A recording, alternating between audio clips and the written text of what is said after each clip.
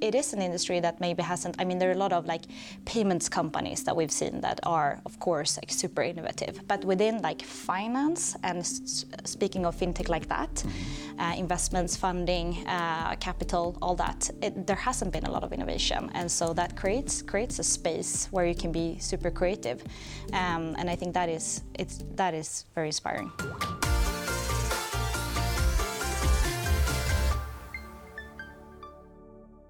Elin, thank you so much for being here in Copenhagen. It's great to meet you. Thank you. It's really nice to be here. I'm so excited. Yes, are we. We've been looking forward to speaking to you for a while. So let's just start. Tell us a little bit about you, who you are and what you do.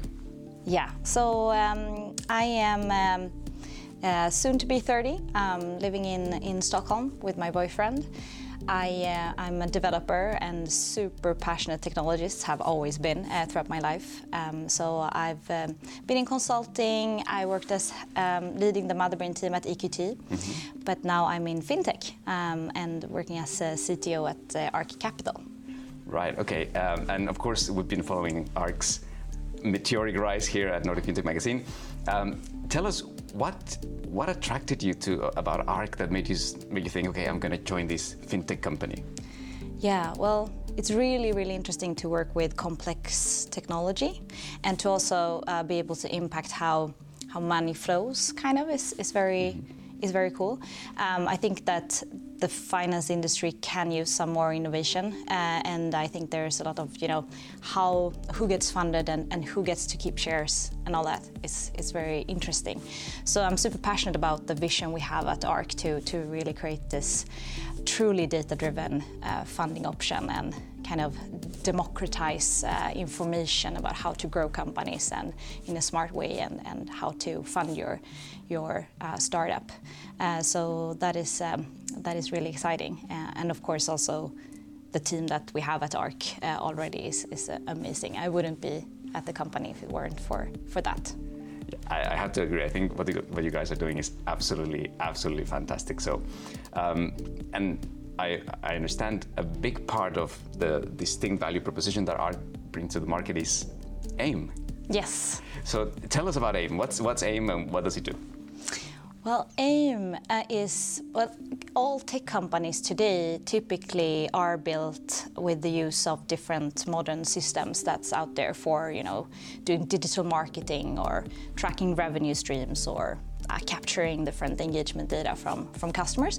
And what AIM does is lets you connect your raw company data by authenticating to all these different systems. And then AIM can use these very standardized data models to normalize it, to put it all together, to define metrics for the different business models, and to form a kind of financial snapshot and an overview of the company. And so you get like a dashboard with growth potential and indicators. And we use this dashboard internally at ArK to understand if the company has any predictable growth, and so if we can fund them. That's why all the innovation and machine learning and data engineering that we put in to developing AIM is beneficial for both us and also the customers. That is the platform and the idea.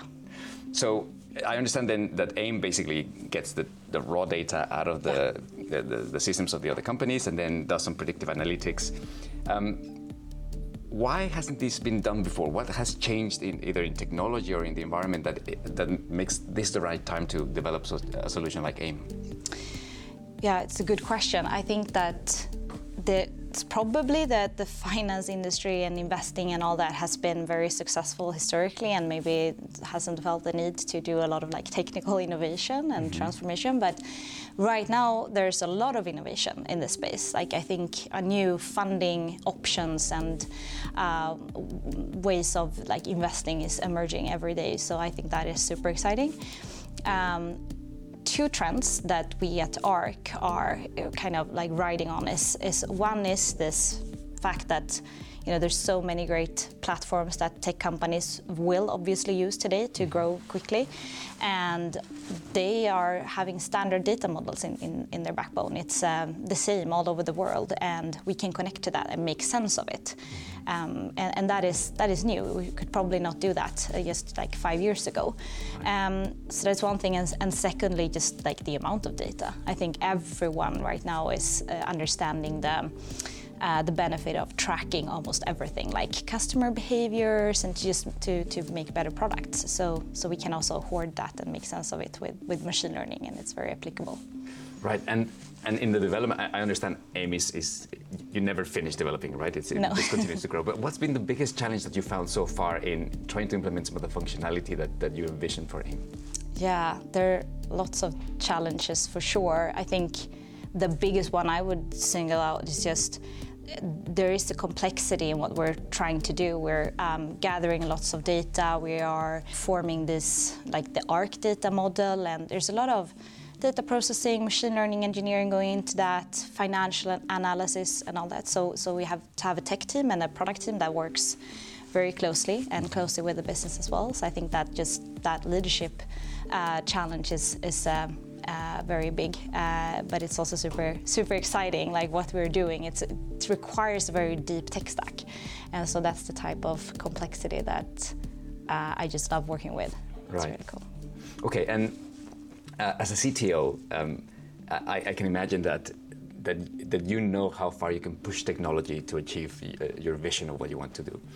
Is there anything that you think, I love we could do this, but technology is not right there yet? Yeah, like if I can brainstorm freely, yeah, absolutely.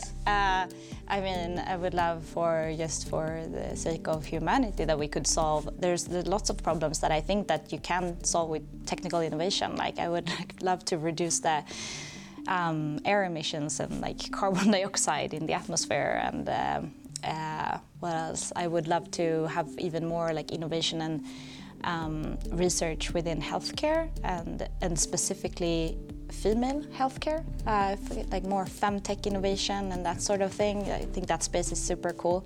So I'm very excited that we are like supporting all these entrepreneurs and all these, very diverse types of companies, because I really believe in that, and that technical innovation will have like a big impact on the future solutions. Okay. Now let's switch gears a little bit, and I would love to understand from you, what does it take to be a CTO in a fintech company? What are the main skills that you require to be successful as a CTO? I think what's special with fintech is that it is a merge of these two types of industries, like finance and tech. I think finance typically comes with lots of requirements. If you're building a financial product, the quality needs to be super high, and there are also these regulations. And typically tech is more, that culture is more like, move fast and break things, kind of, and iterate quickly and just like have prototypes and all that. So it is two different cultures that are kind of coming together. And I think that's a very exciting challenge to balance that as CTO, and to be responsible for very like a wide range of things, and to have that balance. Okay, and you mentioned earlier that you were, before joining ArK, you were in a leadership position within EQT.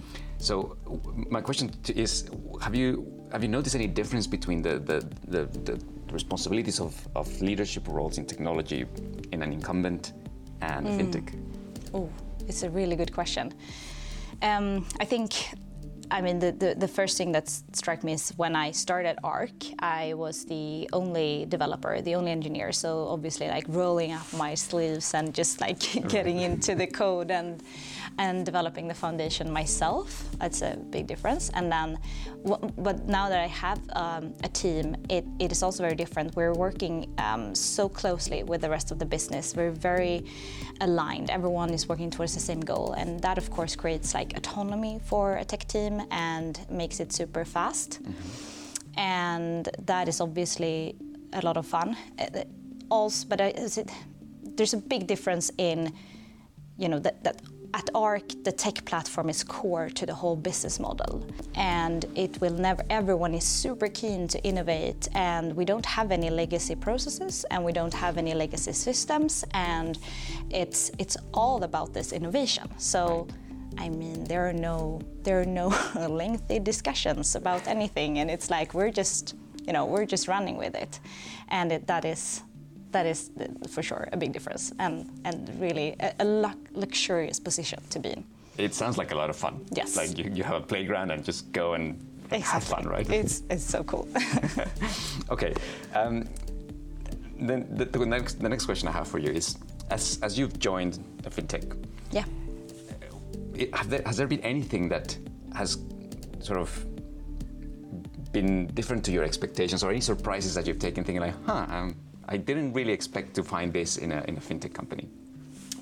Yeah, I think I didn't realize before, and that was also before working in the finance industry at all, before EQT, I didn't realize how many possibilities for innovation and product development, and so you can find within fintech.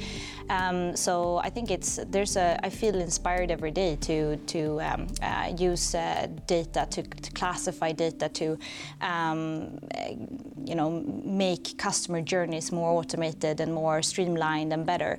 And there's a big room to do that in fintech, and that is really inspiring and like empowering. So I didn't expect that before, that I would feel this creative, right. But that is a lot of fun. Oh, that's really interesting. So the creativity process is a lot more vibrant in fintech than perhaps in incumbents. I think so, because it is also like it is an industry that maybe hasn't. I mean, there are a lot of like payments companies that we've seen that are, of course, like super innovative. But within like finance, and speaking of fintech like that, investments, funding, capital, all that, there hasn't been a lot of innovation, and so that creates a space where you can be super creative, and I think that is very inspiring.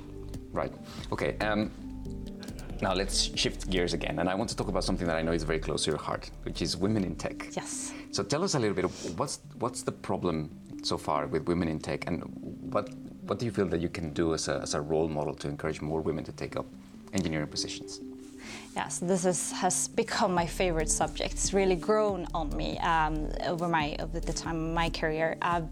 It's a super passionate subject for me, because I'm a bit frustrated that there are no female developers really.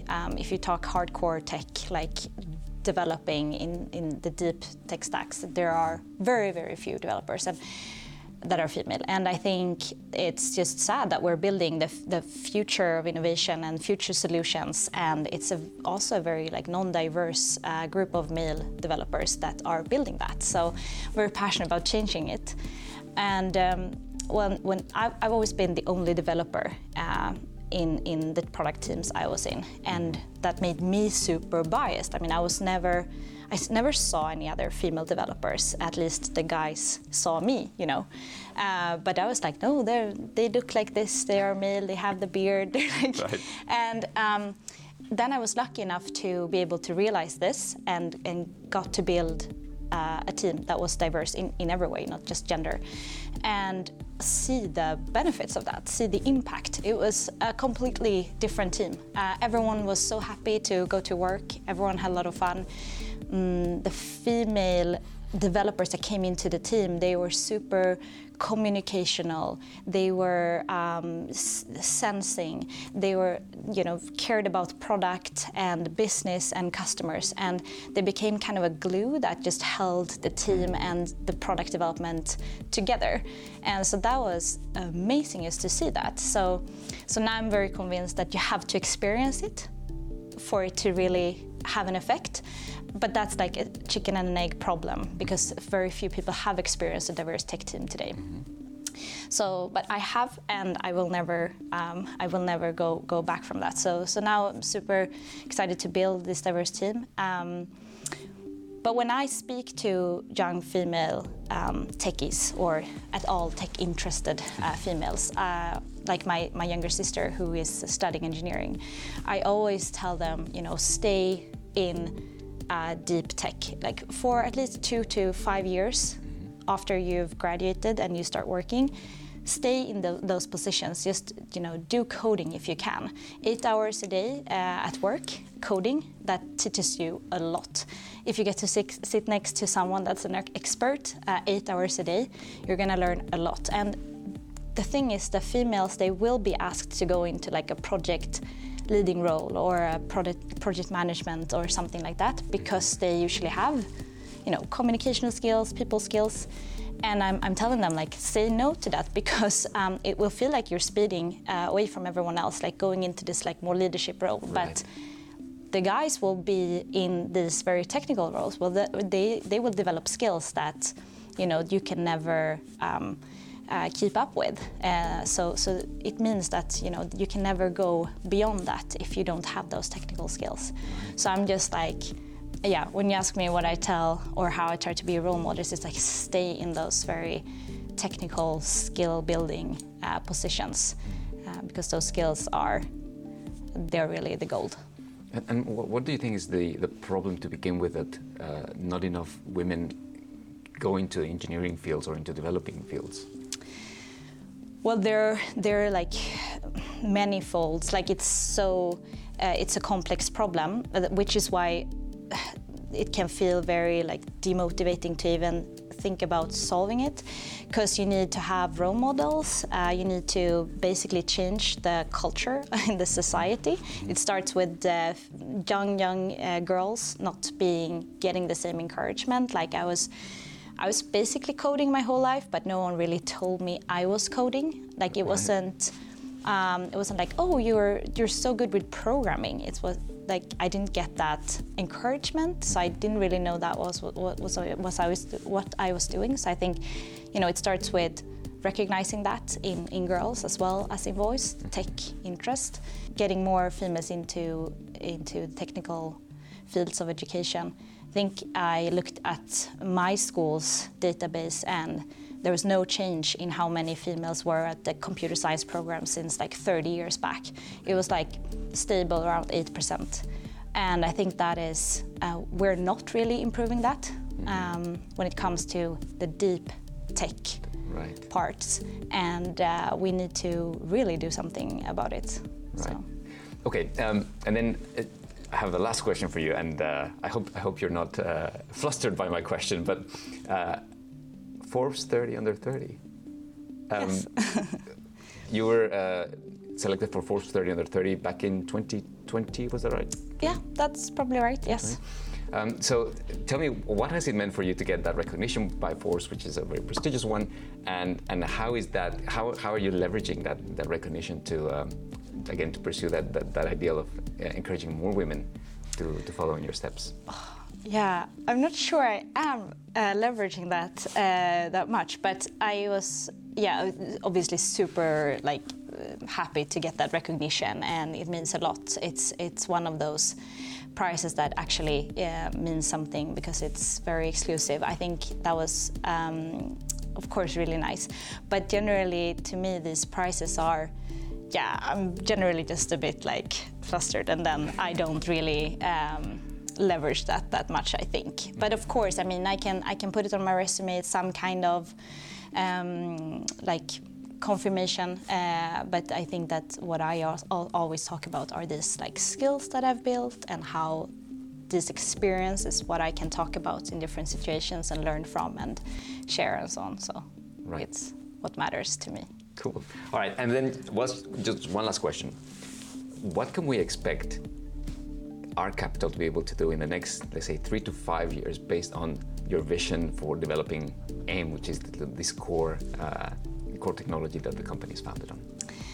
Yeah, well, I'm hoping that in the future there will be what AIM will be what LinkedIn is for the talent market today. So AIM will be the financial profile of a company, any company. So I'm hoping that it will be a marketplace where tech entrepreneurs can meet with different types of investors and get funding in new ways, and where it's the more democratizing, really disrupting this industry and making it more accessible and more diverse. That is really what I'm hoping for and think that we will achieve. Well, that's fascinating, Elin. Thank you so much for spending time with us, and it's been a real pleasure getting to meet you and listen to your perspective. Thank you. This was really fun. And we look forward to seeing you in September for Nordic FinTech Week. Yes, that will be even more fun. Thanks a lot. Thank you.